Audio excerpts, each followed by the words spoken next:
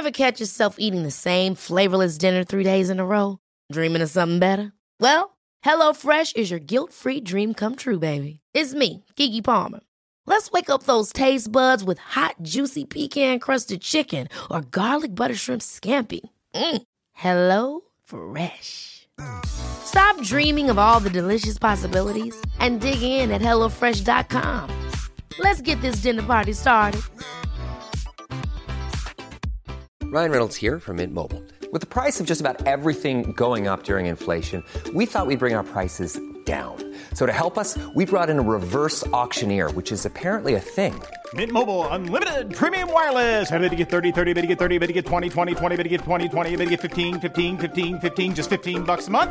Sold! Give it a try at mintmobile.com/switch. $45 up front for 3 months plus taxes and fees. Promo rate for new customers for limited time. Unlimited more than 40 gigabytes per month. Slows full terms at mintmobile.com.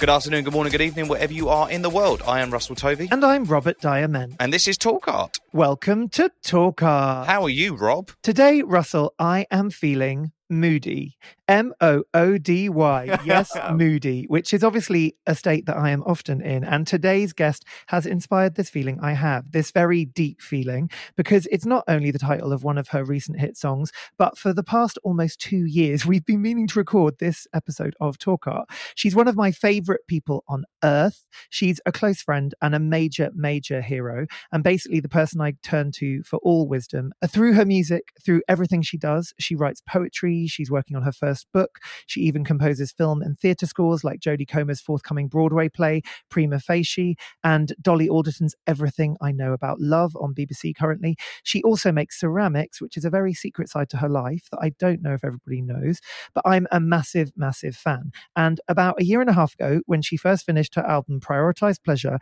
I was lucky enough to have it about 4 months before it came out. And I think I've listened to it every day since. And I just cannot stop listening to it. I never tire of it. I love it so much, and it's literally my favourite album since listening to Hounds of Love by Kate Bush. I remember saying to Rebecca, not since Peter Gabriel and Kate Bush has anyone made an album this good. I was so excited because we were meant to do an interview early on to try and promote the album, but we all got COVID so many times and it just kept getting delayed. In the meantime, she has become a global icon. She's constantly touring and the whole world is now singing her songs along with her at concerts such as the Brit Awards and Glastonbury and numerous festivals. And we even did Kite Festival together on the same lineup last month. So we would like to welcome to Talk Art our dear friend and pop goddess, Self-Esteem. Oh my God, yay! I'm here. We did it. Finally. So it's been a bloody nightmare, hasn't it? Sorry. No, it's all of our fault. Let's all take responsibility for I got this. COVID, you got COVID, he got COVID. Yeah, like, the that amount was of times you got to cancel this. Yeah. But we're here now. So self-esteem. Was that your christening name or Yeah, Mrs. Self. It's my name's Rebecca Lucy Taylor, and now I think, I should have called it that. But anyway, too late. Self-esteem is I always thought it would be a good, cool band name, and when I started doing solo stuff, it felt less severe to the band I was in if I called it like a project name. So it's called that. But it's cool. The Rebecca Taylor era can, come later when I'm laying on a piano in a dress and can't be asked to dance. Do people come up to you and say, self-esteem, can I have a picture? Like as if it's too selfish, your first name, esteem's your last name. Yeah. I get it a lot, yeah. And they're like, what, is it an alter ego? And I'm like, not really. It's not Sasha Fierce. No. I wish it was. I wish, I could compartmentalise like that, but all of this horror is all me. Is there anything in calling yourself self-esteem that it helps your self-esteem? Has it given you agency? Yeah, that's the thing. The long process and I say this a lot now, I didn't have any self-esteem. Sex appeal and self-esteem I thought were cool band names. I spent my 20s being like, I hate myself. Lol. That was my whole vibe. No idea that loving yourself is the actual only answer to any type of happiness that you dream of. And then going solo, having agency, being allowed to create completely by myself and not have someone else's opinion every time, has given me self-love, validation and self-esteem. And I'm like, That's funny. And my joke is I'm calling my next band Loads of Money. I remember when I first heard I Do This All the Time, the lead single off this last album, and I was just totally floored. And I was at the flat of Lindsay Mendick and Guy Oliver, two artists that are very close friends of yours and live in Margate. And we were listening to the song, and I was just like, can you play it again? Because I couldn't quite believe some of the words. And I weirdly felt quite seen. And like, I felt like, it was almost like going back to, in the 90s when Alanis Morissette came out. And Jagged Little Pill. Jagged Little Pill came out. And you have a record that the words mean so much to you. Even if at that age I probably wasn't totally experiencing a lot of those feelings. Just the angst, the honesty. Like, what's it actually been like seeing the response to that record? Because I remember playing it in my house in Margate really loud before it had come out. And you walked down the street and I saw you through the window. Well, you heard your own music coming out of a house. It was so funny. Rob has been very instrumental in actually making me realise that this is legit and it's going to go well. Like you and Lindsay and Guy were really like, I always have confidence in it, but I totally believe in what I'm doing, but there's always been this not unquantifiable like industry reason why I don't quote unquote make it, and everyone being very positive and liking my work is I'm always like, yeah, me too, but I'm never gonna make it. And that's a really clunky phrase, but that's the best way to describe what I mean. But you guys were just so like, this is very special and this feels like this, and I sort of knew it, but also didn't have. I'd never really had people that I admire the work of so much be like that back, and it was just very cool. And I got a big sort of like enormous amount of validation finally, and it didn't really matter what happened. And truly letting go of whether or not it was going to work or not, and meant it did, I guess. I don't know, but yeah, I was walking down the road in Margate and heard it really loudly. My windows were open. It was like nailed. Did you know it was his house, or you just like someone's ripped off my album before it's yours, out? but it was so loud and booming, and I just loved it. There's a picture of me on your doorstep just laughing my head off. Yeah, and that kept happening when that song first came out. Like, my parents live in a village in Rotherham, and my dad said they would, light off bedtime and they could hear it outside somewhere coming from like the pub car park, they thought. I'm just like, that is mental. So yeah, that song, I knew I was really happy with it. Lots of people said don't put it out first. It was like, and you guys, our little hub in Margate, when I just made the record and I was just like playing it, people, was just so important because it really gave me this like, I don't give a shit what happens because I think it's brilliant. I just remember sitting you down and saying, like, looking at you in your eyes, like a square on, just going like, Rebecca, this is your time. You need to write more songs. You might have written the whole album, but you now need to get back in the studio. You were just like, you're crazy. I loved it because you're so sincere in the way that I am, and it's hard actually to find. And that's self-esteem. Being a solo artist is, my life has pivoted, and I'm surrounded by people now that are artists, and they take art seriously and they believe in it, and it's not like whatever, like, and that has changed my life. It's changed my world, being able to, and I know Lindsay feels a bit the same. We grew up together essentially, and it was hard to be as sincere and as committed to what we're doing as we are without like people taking the piss. Yeah. And now I sort of don't have that. Now it's just this like absolute loving all the time about, and like ideas and creativity is celebrated, and it's not eyes on getting rolled at it. It's changed everything. Do you think there's anything, if this success would have come at a younger stage in your career, you might be a different person now? Is it good having this time to have, I guess, struggled? Yeah, I think so. As much as I get fed up and I think, if only in my 20s I would have been allowed to do this, what might have happened? That crosses my mind all the time, but I am on that tip, I don't know if you guys are, of like, the universe will send you what it's meant to. Yeah. But it's what you put out as well. Yeah. It's like this you were saying about how you suddenly stop hustling or chasing and then it comes to you because it's the energy is open and you're like, fuck it, I believe in this. I love this. I've got positivity around me, people who support me, who are good for my self-esteem. Yeah. So let it be que sera, sera. And then that energy comes to you, and that's when you're more prepared for it. There's no sort of desperation in it. Yeah. There's like, okay, cool, I can work with this. I think I can't believe how true that is. There's something in it. Do you know what I mean? I'm like, I've always been like, woo woo, whatever. You've got to, and I've had arguments with people that are like, just believe in yourself and it'll happen. I'm like, fuck off. It's not like that. Yeah, and it is like at the pandemic. I was like painting, making ceramics, writing, sort of thinking, I'm really lucky here. I'm an artist full time. I've done it and I can make ends meet and that's fine. Just get on with it. Stop moaning all the bloody time. And I really did realise that, like, it was enough. And the parts of me that wanted so much more were the parts that are on Instagram looking at, like, what's Rita Ora doing or whatever. And I'm like, that's not even really me. It's just, that's just all the fucking bullshit. So, yeah, I think being 35 and this happening has enabled that mindset, because I think you just naturally do start to be a bit like, oh, I can't be arsed to be, like, bothered about everyone else for much longer. But also, yeah, I think the music sounds like it does, because I've lived quite a lot of a life already, and my 20s were pretty miserable, you know, for reasons that aren't the society's problem.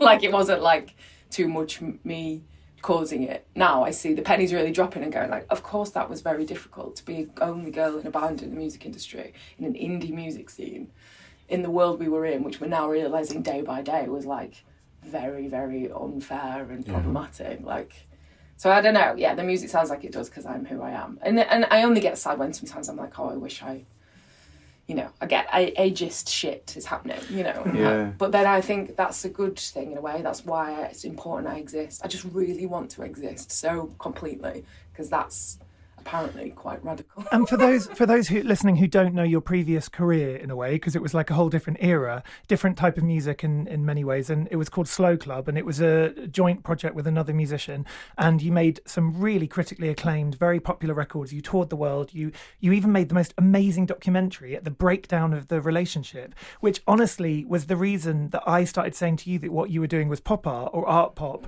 even though loads of Lady Gaga fans didn't like that, because they were like, she's not art pop, that's Gaga. But I was trying to say that, like, watching that documentary of the breakdown of Slow Club, it's like the last tour you went on, I think, and there's just the way the guy who films it shot you, it was like you were some kind of, like, Warhol character, you know, like... How do we watch that? How does one watch that? You can stream it, you can actually pay for it. I think it's on Vimeo and, like, maybe Apple and different platforms. It's like a $5. It's called Our Most Brilliant Friends. Yeah, Our Most Brilliant Piers Friends. Dennis made it. Yeah. It was meant to be just like a rock doc, like, but he's an amazing filmmaker and couldn't not capture the fact that I was, like, unbearably sad, and the nature of those sort of and art, and what is art, and what is, if you're not, we weren't making money, we weren't growing, our audiences weren't getting any bigger, and I was creatively unfulfilled, and it's like, what's left, why am I doing this? And it was just this, like, duty in this way that we couldn't speak to each other, we never spoke to each other, we still haven't, like,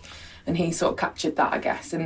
But also there's another lens to look at it, which is just like, I'm whinging all the time, I'm the vibe kill, I'm like, these other people are happy and I want it to be something it isn't, and I liked that. But that's what I like about art. Like, I don't want to see ambivalent, like, stuff. I want to see real horrible truth. And I was really glad that the documentary is quite uncomfortable and quite sort of sad. There's just moments in it where, like, you're on the tour bus and there's this shot that's so beautiful. It's like, it could be an art installation of you, like, almost in silhouette, just sort of in your thoughts.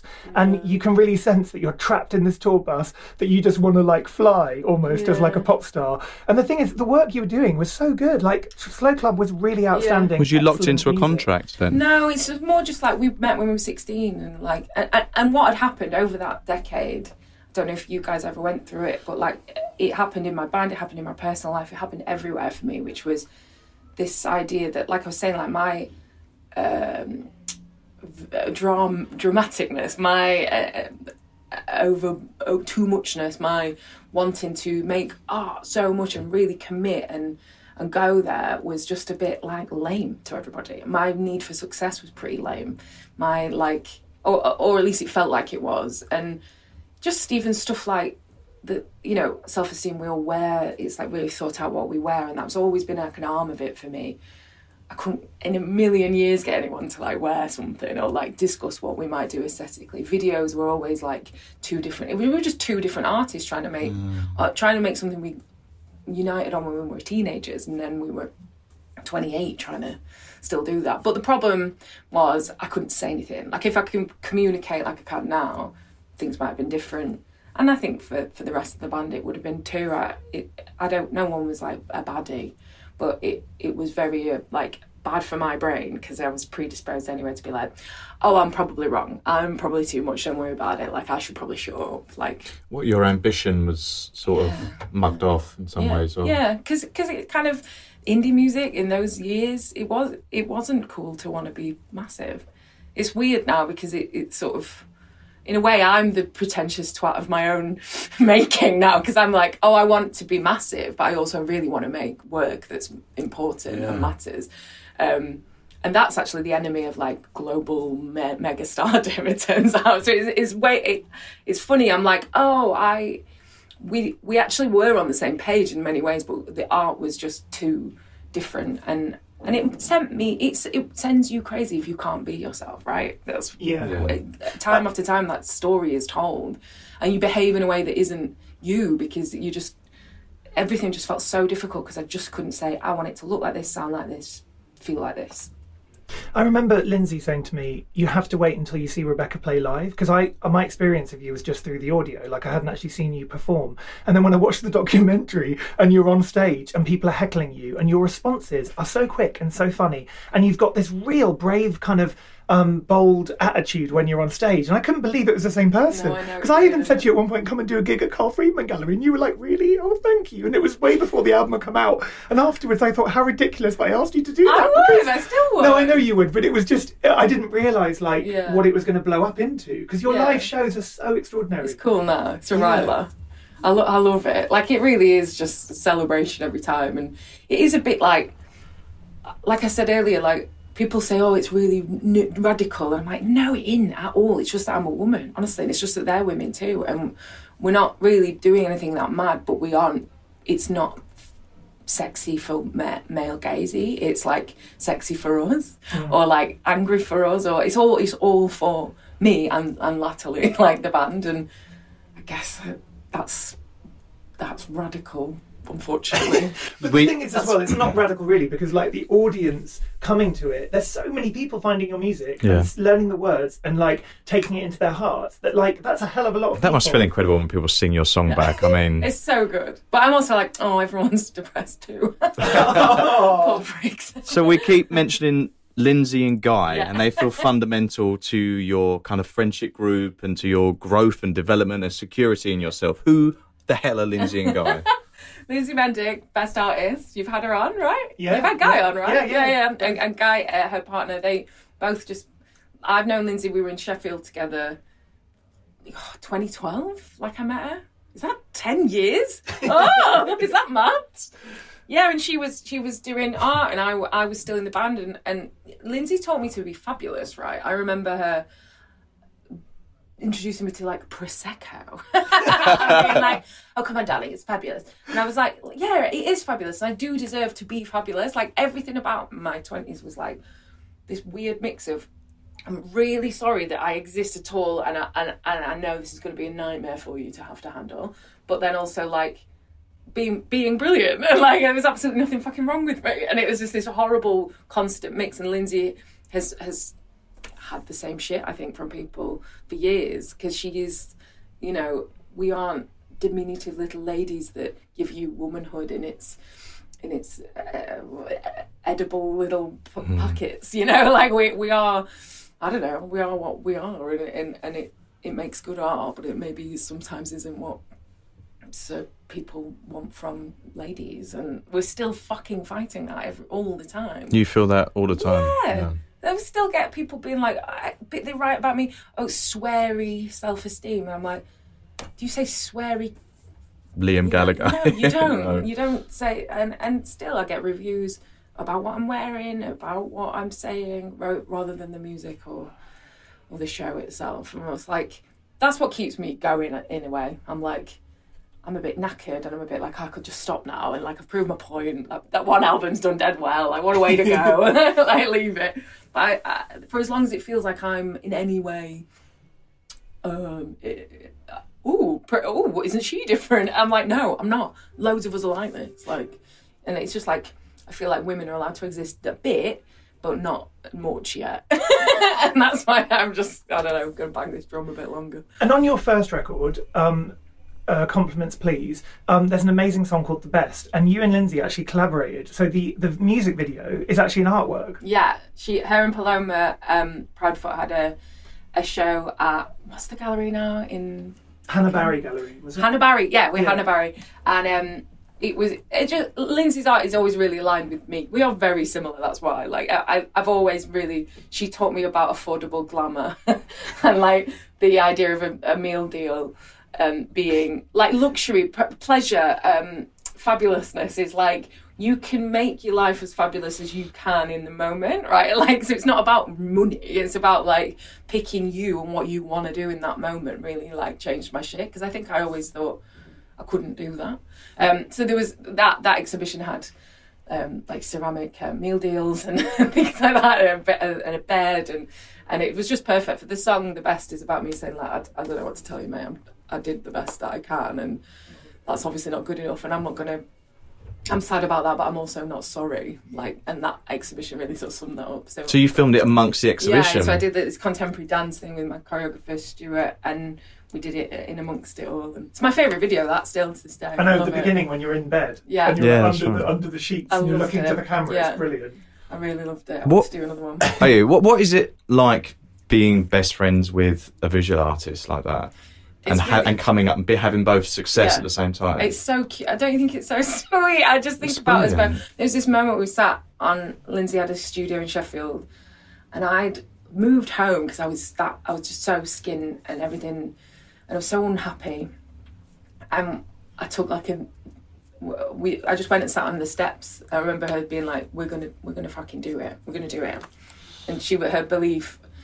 And I was like, yeah, actually, why can't I think that? And it was really the start of my brain changing and realising I can be anything I want. And so much of my life had just been this like shape-shifting and trying to just be. I just felt like if I could do what everybody else wanted enough, I'd make it, or I'd survive. And then the way Lindsay, she's stuck with the same affliction, which is like, maybe I can be what everyone wants, but probably not. and choosing you and in the way that she does was the start of my, doing it for me as well. But I'm so excited by her career, and also I am just the biggest fan of her work. Like, it's absolutely amazing, and it gives me everything I want from art every fucking time. And so it's really good for me, because music is obviously my medium, but I do a lot of things around it, and a lot of things go into the songs beyond the music, and she's a really great sounding board. We just ring each other and talk at length about the minutiae of like some idea we've had, and it feels really like it's genuinely important to my work. Wow. And then I think that she enjoys listening to my work when she's making stuff, and I hope I inspire her too. Like, it is very like special to me, and I'm always like, there'll be documentaries, darling. there'll be chapters in books about the Mendic Taylor alliance, because it does feel like we are these like little rotters trying to make sense of it all, and there's an audience that are also little rotters too. There are. Were her ceramics something that inspired you to make your own ceramics? Yeah, well, because outside of music, you are a maker. Yeah, so yeah. You write music, you perform, but you are. Yeah, that helped me actually. That was a shift as well to get. I had a fucking horrible boyfriend in 2012 he loved contemporary art. He was a contemporary art guy, and all we did would go to galleries, and he wouldn't speak. We wouldn't discuss a single thing. He would make me feel really fucking stupid every time. And now I see it was part of he was like classical, abusive, horrible bastard. But it was part of the, keeping me down thing, was to like, the only social thing we did was go to galleries, go to exhibitions.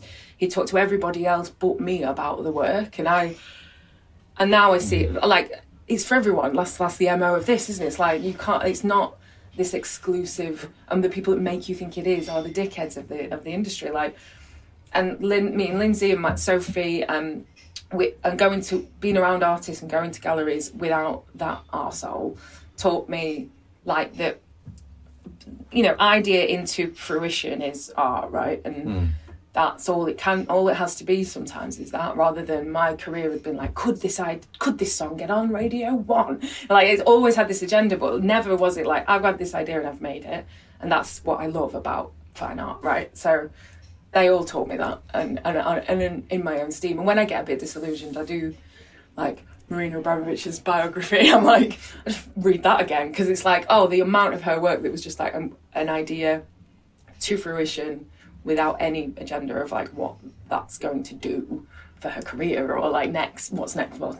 It's funny you mention it, because when you was talking about your ex-bandmate, it made me think of Marina Abramović and Ule. And how they then come together in that moment when she's at MoMA for her piece, and they're staring at each other, and it's... I can imagine, I mean, I don't know your ex-bandmate, but I can imagine in years' time there will be, you come together again. Yeah, I'd be up for it. I'd be up for a show, but the parts of me that want to go, let's have this out on camera, let's talk about this, and he won't, you know, so... So Marina Abramović, I know that The Artist is Present, that whole body of work that she did, and in MoMA was really key for you. So why Marina, and what was it that spoke to you about her? I mean, sometimes I think I'm being really... Well, this, again, I'm proving my bloody point here, but I'm like, oh, Art 101, Marina Abramović, do you like her, do you? And you're 35 woman. Like, I mean, sometimes I think I'm like dead basic. But of course she did. It's the confidence in that what I just described of like, there is something about that performance art in that way that's like, she could tell you what it means and what it's all about and why, but she doesn't, and it's just the act of doing it is the piece, right? And when it comes to songs and music and all of this, everything I make, I get such peace and quiet, but also like adrenaline and like a sort of high from creating.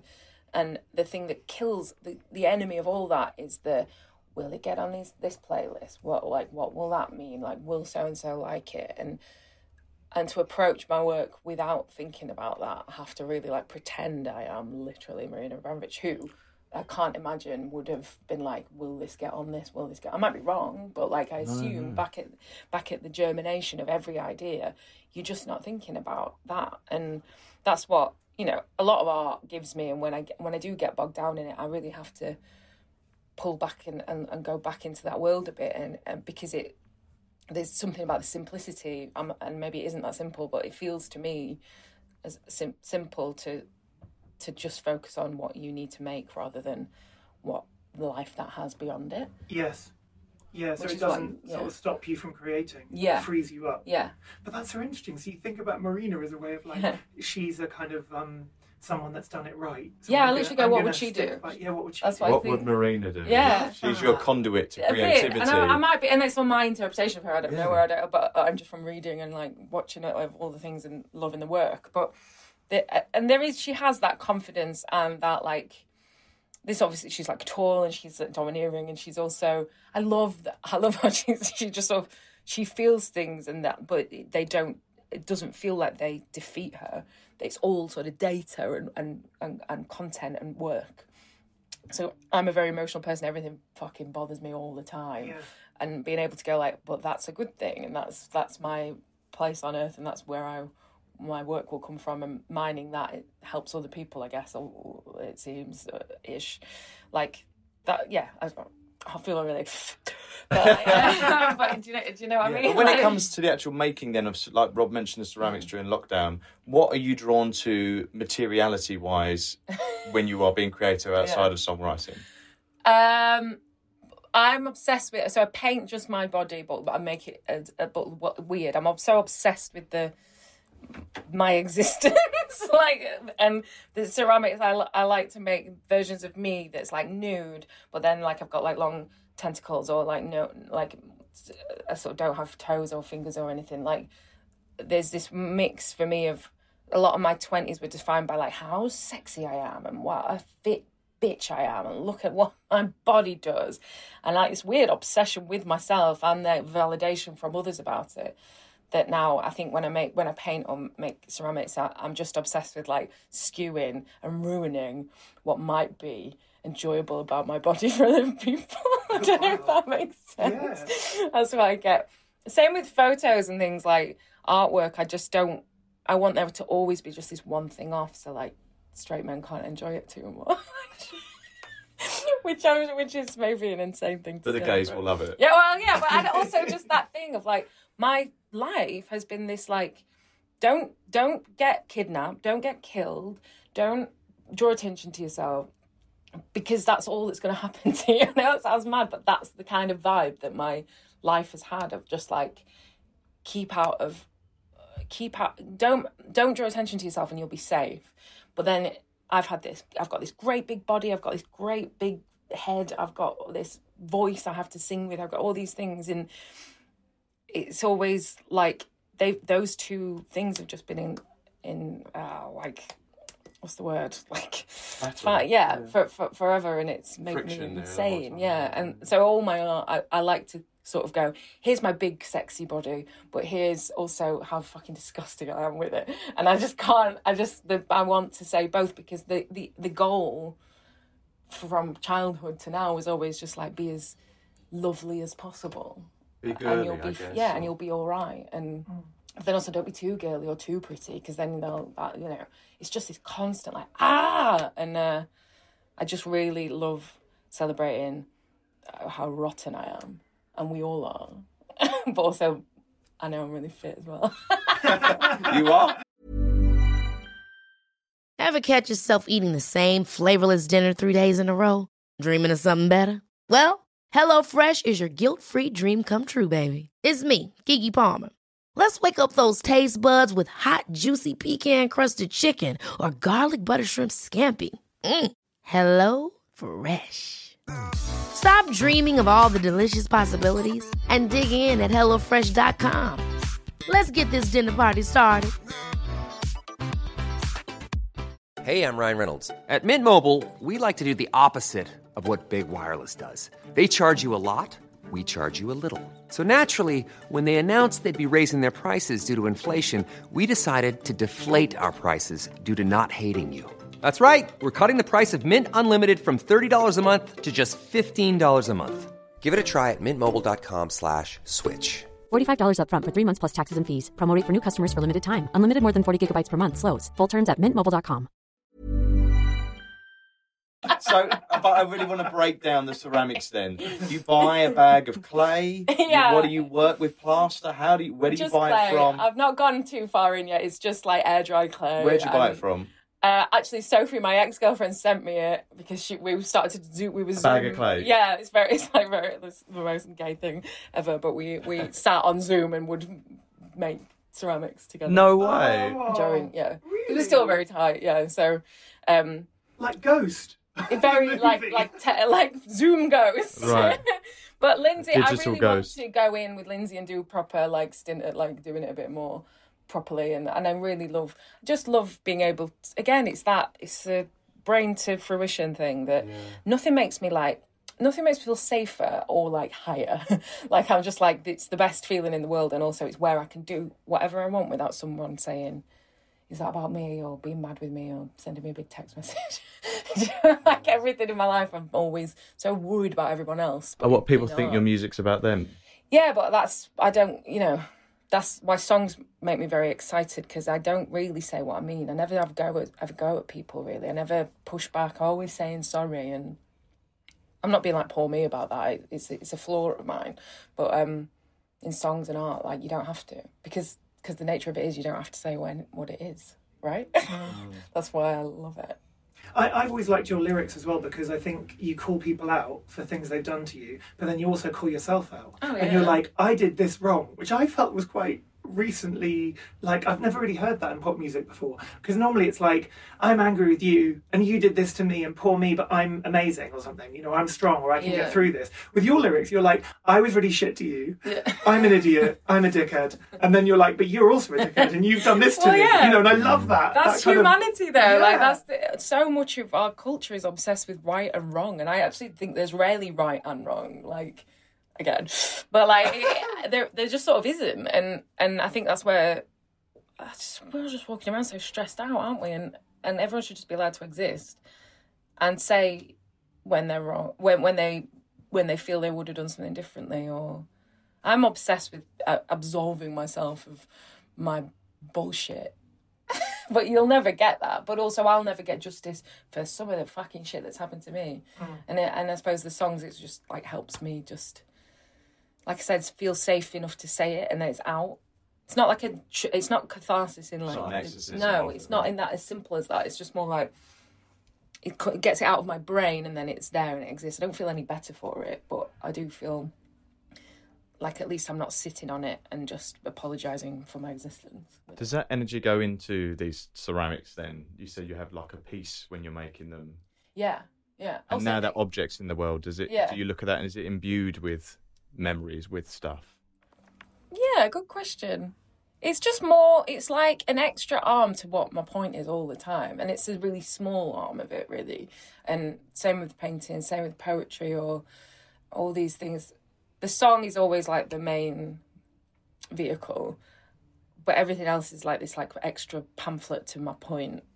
And I suppose I am obsessed with just being understood because I don't know, I feel like no one's ever fucking listening, you know. So yeah, all of it just helps me.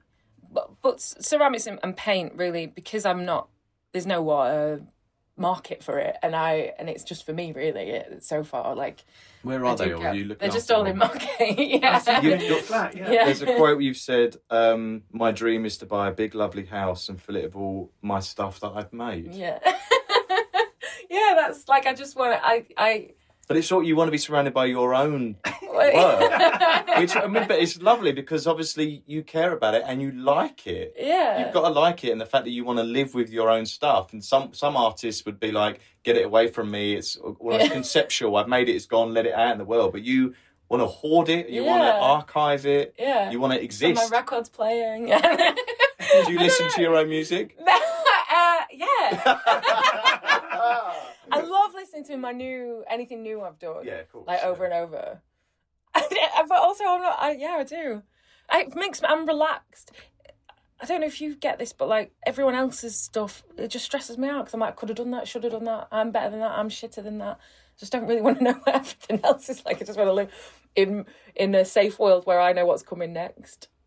I just realised that's a mad thing to say. No, it's good. I guess this is the safety you've been looking for as well. But it's good to push through that. Like I've got to.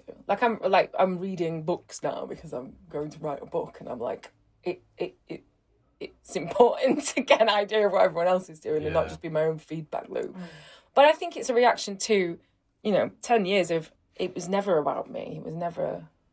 I never been able to enjoy anything I did. Everything was a fight. I think this is just this, safety and peace and stability in my work that maybe will stop being so intense once I'm like, still don't feel like I'm really here, Still feel like I'm trying to prove something. Do you go to galleries now? I know you go to theatre a lot and art is important. And was there a period of being triggered going to galleries without this Arsenal X? But have you rediscovered the magic of galleries now, and how often do you go, and are there regular ones that you like going to? Yeah, pandemic really fucked up, didn't it? But before, this is the thing I'm finding with being busy, is like, before I was this crazy busy, time would be spent like, I'd go to, always Tate, Whitechapel, all those kind of things. Me and Lindsay would go to, I always love when Lindsay takes me to anything. And I get so much from it, but now, if I get a second, I sleep. And I'm like, actually, that is really not good for my brain. And I've kind of been appealing to management lately. I'm like, we do need to sort the diary out a bit, because there are these I used to be bored, and I'd feel boredom with cinema and art and theatre and things like that. And now I'm never bored. I'm always working. And it does make me think, God, the well's going to dry. Because like I know I said about just enjoying my own shit, but that is where the... inspires your music. Yeah. And I love seeing something and going, thinking. I just God, this sentence. I love seeing something and thinking something like new. Like I love, and it can get a bit as wonderful as my life is, surrounded by like-minded people now. It is good to pull yourself out of that and see other things and do other things. So, I've had conversations with artists before, and I said, "Oh, your work really inspires my acting," and they've gone like, "I don't understand how something on the wall can inspire your acting." It's like, well, it's just this connection to art, it's a connection to a feeling and a moment, and then that trickles through you and that comes out in whatever it is your creativity is. So I can absolutely understand how well, music has been inspired for centuries by art, by painting. Yeah, of course. And it's like, so, I mean, all of it, right, is just about communicating, being alive. Is that right? Yeah. I think so. So anything creative and helps me, validates what I'm doing, or can sometimes like give me an idea, or I can hate it, and that's helpful too sometimes. Like, and people do hate stuff, and that's a legit feeling, and that's allowed. And I think giving people permission to dislike, to be angered by art is a feeling. The worst thing you can have is just like peripheral, don't give a fuck at all, whatever. It does nothing to me. Yeah. To have that triggered feeling of like, why does it make me so angry? That pushes you somewhere. It also shows you who you are. And that's what I've always thought about your ceramics, seeing them in your flat in Margate. I remember thinking it's almost like you're trying to see yourself in a different way. So it's like, instead of looking at a photograph or hearing your voice singing, you were like trying to work out who you were through these kind of wonky, strange ceramics of yourself. And they were quite full on. They're quite expressive. I need to see these. Are you planning an exhibition? Oh my God, one day we are doing that. Yeah, I think it would be lovely to. I think that, I mean, this is a bit of a tangent, but I do think, and I'm only just putting this together in my head now, really, but there's something to do with my body and the obsession with how big it is, or how small it is, or how it's working, or whether or not it's attractive. That's where a lot of my art comes from, I think, because I'm constantly wrestling with this. It doesn't seem fair that every day I have to think about that, and I do still, and it sometimes it's overridden. Sometimes, like, the part of me that really wants to be thinner will like override the part that wants to just enjoy themselves and be themselves, and that, like, but like I said about like being disgusting as well, I'm like, but ultimately still, and whatever my body looks like, I'm still going to be this artist after all. And God, this sounds a bit mental, but yeah, that's why I love just painting and making things in response to that, and how my body is, and it isn't perfect, and that can be celebrated. And actually, in your music video for I Do This All the Time, the thing that really touched me, because you'd made 3 videos all at once, and you shot them all in the same day. You directed it yourself. At the Almeida Theatre, wasn't it? In the Almeida Theatre, And I remember us screening it before they'd even come out yet, and in sequence, you know, how you filmed them. It was amazing. And I always remember that moment when you hug yourself. Like, you have like a second you come on and hugs yourself, and there's that real fragility and tenderness, and a bit sort of like, you're going to be okay. It's vulnerable. I just loved that so much. I was like, it's a bit on the nose, but it really is the point. And then, but again, that sort of taught me that, like, on the nose is sometimes great, like, and you need it to be on the nose, and it needs to make that much sense. But yeah, like, that album really is the start of me going, do you know what? Come here. Like, you're not an arsehole. You're all right. You're just doing your best, and like, you can learn. And I think, I've spent my whole life pushing that person away and being like, you're the problem. And I don't feel like I solve it on this record, but it's definitely like the germination of like, oh, it might be the answer to not hate myself. Like, and who's making me hate myself? It's not me. Society and all the other bullshit. I also think the balance with humour, because humour is such a big part of your existence, and even in your music video for Moody, you included our Talk Art book, by the way, which I was very proud of. Oh yes, thank you. That was so funny. I remember Lindsay said, you've got to watch the video, and I turned it on and I was like, oh my God! I was like the only person that noticed it. You made us a Sunday Times bestseller. Thank you, Elsie. I'm just so giving. You are so generous. But that music video is hilarious. It's like almost like acting. You know, it's very, very comic. What's his name, the guy? Alistair Green. Green. I just wanted to do a video like those tropes where, like, people meet, they fall in love, and it's whirlwind, and then they fight, but then the sex is good, and then they ultimately break up. Like, We Found Love is my favourite music video of all time. I just always wanted to redo that. What, with Rihanna? But realistically. So good, isn't it? Yeah. So that was, like, the idea would be, like, because we just still fed this idea that, like, somebody's going to change everything, but they fucking don't. Eventually they get bored or annoyed, or you bore and annoy them, and then you move on. And I was wanted to do just like a realistic music video tropes video, but yeah, that was fun. When was the last time you made actual art? You said that there's no time to be bored now, and you would fill that time with being creative and seeing other creative things. Have you been making or painting or? Nothing. When was the last time? It's killing me. Oh, before the record came out, I think. Wow. Still in Margate, yeah. It's been crazy. And like what I was just talking before the podcast, like, I do think it will start to ease, and I can feel now the void that I have from not being able to do something like that, and what that does for me creatively in my brain. Yeah. So we're just going to have to... Come September, I'm going to hopefully, like... I want to schedule it in, because it's important, and get, like, a space in London and get back on with it. You want to get, like, a studio, like a art studio? I think so. Love that. That would be the dream. Big dream, that. But that's why Margate's great, though, because, like... I can do it in my place, so we'll see. We'll have to see what happens. But you're very vocal about making art outside of music, aren't you? And is it something that maybe will start appearing in videos? You'll have like your artworks in the background, and we kind of like little. Yeah, I think I finally realised that I can do it all. I feel like Alan Partridge sometimes. I'm like, but I can, and you're discouraged from that in the industry, because in a way it does a lot of people out of jobs, but I can do every single bit of this if you give me enough time or budget. And I've got enough in my mind to do it. And I think I've trusted everyone else's opinion. I still did on some things to do with the last record even. But I think going into this next era, essentially, within reason, I want to do it all, and it's possible if you just get listened to. I just heard one of your new songs, which is a demo for the next record, and the chorus is "I can't be asked," and I just thought the joy in your voice. I cannot wait to hear you get back in the studio, because you can really hear how happy you are singing, and your voice sounded the best I've ever heard. Even though you're singing "I can't be asked." Well, no, that's not. So I love stuff like these. Are like timestamps. That song is from my last relationship 2.5-3 years ago now. And it was like, and I'm writing about that person on Prioritise Pleasure, but that's like that song you've just heard is like, I just remember thinking, it's too hard, and I can't be hard. And I kept saying that, I kept going round and round in my head, and I like to sort of pepper, like I say that in the music video for Moody, I like to sort of like breadcrumb what's coming next, I guess. So yeah, finally, we just had a bit more time with the string quartet than I thought we were going to have, and I was like, oh, could you just do this? And that's come out, and so yeah, we essentially album 3 has begun now, and I'm very glad to hear that you think it's good, because I was like, who knows what I'm on about here, but yeah, like I just want to carry on where I left off, really. And I hope it's like less about that person. I think it will be. What was the art scene like growing up in Rotherham?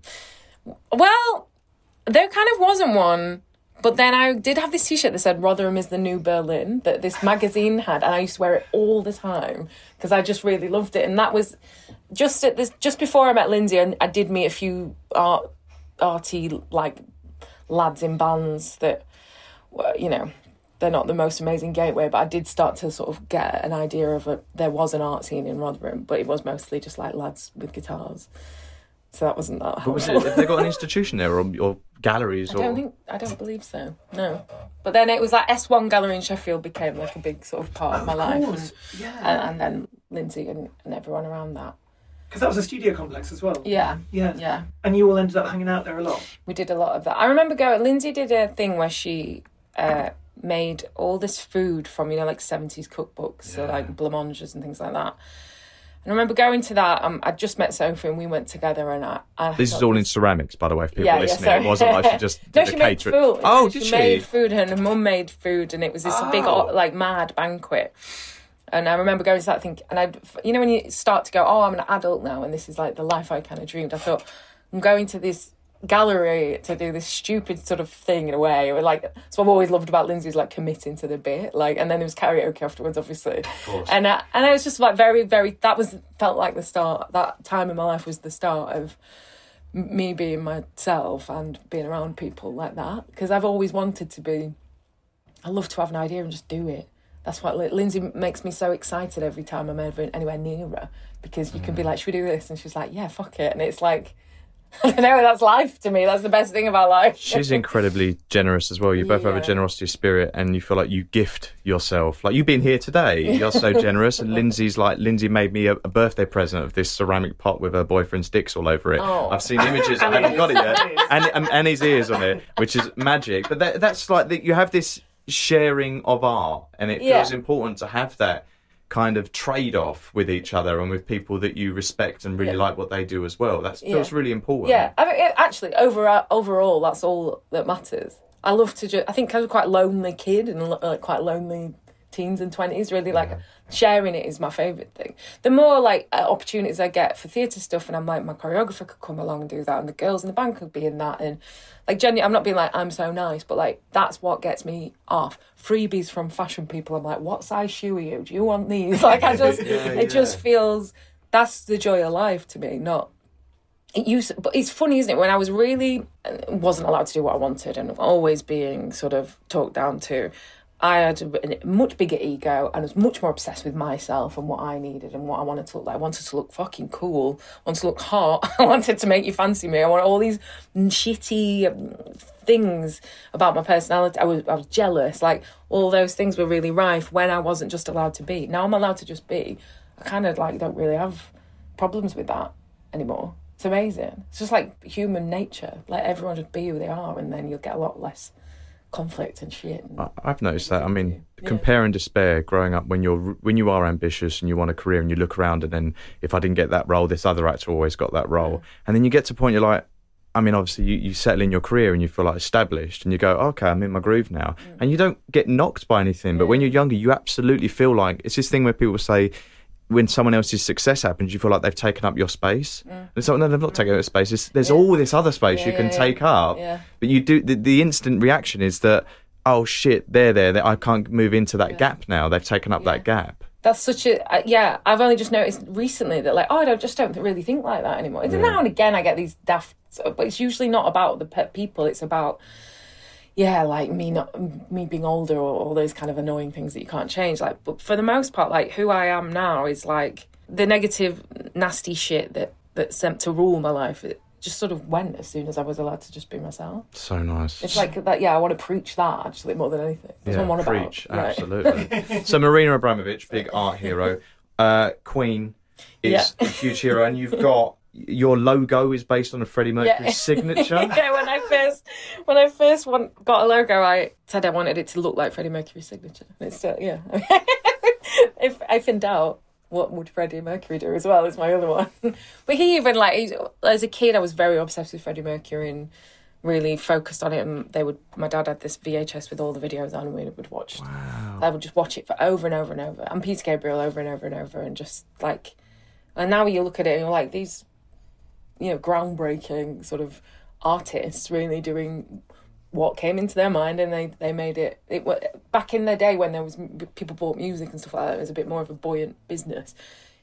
The art was a bit more exciting because no one wasn't just trying to get on playlists and get Instagram deals. I always look to that sort of era where they wanted to be big and successful and have hits, but there was so much more creativity because it wasn't such a small sort of thing you could a small gap in the market to be able to thrive. Would you want to do an Adam Lambert and sing with? Oh God, yeah. That's the dream. Oh well, my dream actually is Peter Gabriel always as a female singer. Kate Bush. Kate Bush did it, and Paula Cole did it, and his daughter does it now, I think. And I've said it so many times and still have not heard a peep. But one day, I know it all already. I grew up watching the Paula Cole tour, and she's wearing Doc Martens and a black dress, and it just still defines my life. So yeah, that's the dream actually. Who were the other art heroes then? Marina, Lindsay, Tracy Emin, yes. Marlena Dumas. Yes, I really, really love that. Really helps my poetry. Jenny Holzer. Yeah. I'm always just if in doubt, just make it that is so.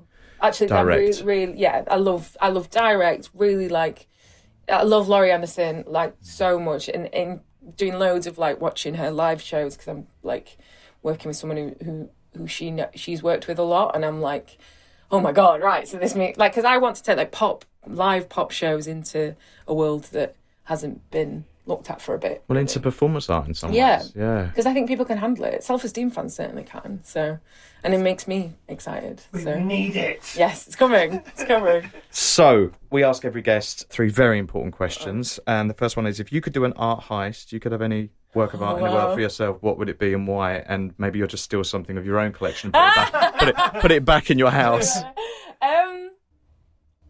I don't know. Shit. What do I want? What would you get? Frida Kahlo's My Birth. Okay. It's something Jenny Holzer, I think. Yeah? Yeah. Shit, I sound dumb. I don't know. No, I love Jenny Holzer. Yeah. I don't know what I love all those marble... one of those. Seats, that have the text on them, like truisms on them. Yes, one of them. Yeah, they're really beautiful. And the other question we ask is, what is your favourite colour? And today you're wearing like cerulean blue. Yeah, I think like a sky You're the Devil blue. Wears Prada cerulean blue. Yeah. This is a good little bit of kit, this, isn't it? Yeah. Triumph. This boy stopped me on the tube and he went, wow. And I was like, you're on mushrooms, aren't you, mate? He couldn't believe like, you're the sky, but you're walking. Definitely was having a lovely time. Yeah, I think blue, like a good sky blue, yeah. And what's the best advice you ever received when it comes to your art? Oh, my God.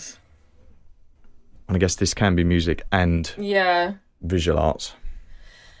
I recently sat down with Richard Hawley, who told me just to do it for me and enjoy it for me, because it's all like that. It's really simple, but that is. I was asking him, how have you retained the sort of? It's so legit, his career, and it's so fucking good, and you don't see him on everything going, and that stresses me out. I'm like, I should be saying yes to everything, and he was just like, the music is what you. That's the engine, focus on that. And I was like, oh yeah, I don't need to be on Mastermind. The weakest link, or honestly, I find it very hard to say no. Simplest things are the hardest to know, though. It's really odd. It's like you get so caught up in everything, you can't see what is so glaringly obvious. Yeah, it is. All of these opportunities and things that are happening now, they come from the music. So that's the thing I've got to make sure. Trust the music. Well. Yeah, exactly. Amazing. Well, thank you for doing Talk Art. Oh my God. You might not do Mastermind, but you can do Talk Art. Love that. I was going to do Celebrity Mastermind, and I said I wanted Marina to be my specialist subject. Oh wow! And they said I couldn't do that, and then I said, okay, why Drag couldn't Race. you do it? Because I think someone else had or something, and then I couldn't do Drag Race because I was like, well, I don't know anything about anything else. You got Marina Abramovich on Drag Race. That's me done. Okay, right, sorry, I'm afraid I can't come on. Oh. Oh, thank you. Well, give us one fact on Marina Abramovich then that we should know about. You've running away. Oh, okay. Smoke too much weed. Oh my God, that's so funny. Well, for everyone listening, you can go to @selfesteem on Instagram. Or is it it's self-esteem. Oh no, self-esteem. That's right. That's a lot of self-esteem. It's a lot of self-esteem. Yeah. Too much for anything. Look at me now, I'm a monster. Prioritise Pleasure, Rebecca's latest album, is out now, and your current single "You Forever" is actually on the Radio 1 playlist and all these playlists now. Yeah, man. It's totally. I'm hoping it's going to be on Love Island. And even Elton John played it on his. Is that show, a good thing to be? Is that something you? Apparently. I guess, yeah, you're right. Or a TikTok. Yeah, man. I'll get it. Don't talk to me about that's a whole other podcast. Oh yeah, and also read Rebecca's article she wrote for The Guardian all about TikTok and how unfair it is that record labels mistreat their artists, encouraging unpaid them digital to do interns. Stupid marketing that is irrelevant. And also this summer you're going to be at loads of music festivals. So if you just go on Google, you will find Self-Esteem. You must see the live show. It's extraordinary. Rebecca Lucy Taylor, Self-Esteem. We love you. We love you. And also, I want to publicly thank you for singing karaoke on New Year's Eve in my front lounge. Oh, I had a pop star in my front lounge. We'll see you there again this year, probably. Total dreams come true. Yeah, we're doing Margate for New Year this year. Yeah, great. We'll be hanging out. I'll never forget as well jumping up and down to We Need to Be Braver. Oh yeah, you forever, yeah. And we were jumping up and down together. It was so major. We'll be back very soon. Thanks for listening. Thank you. Bye, Rebecca. Bye.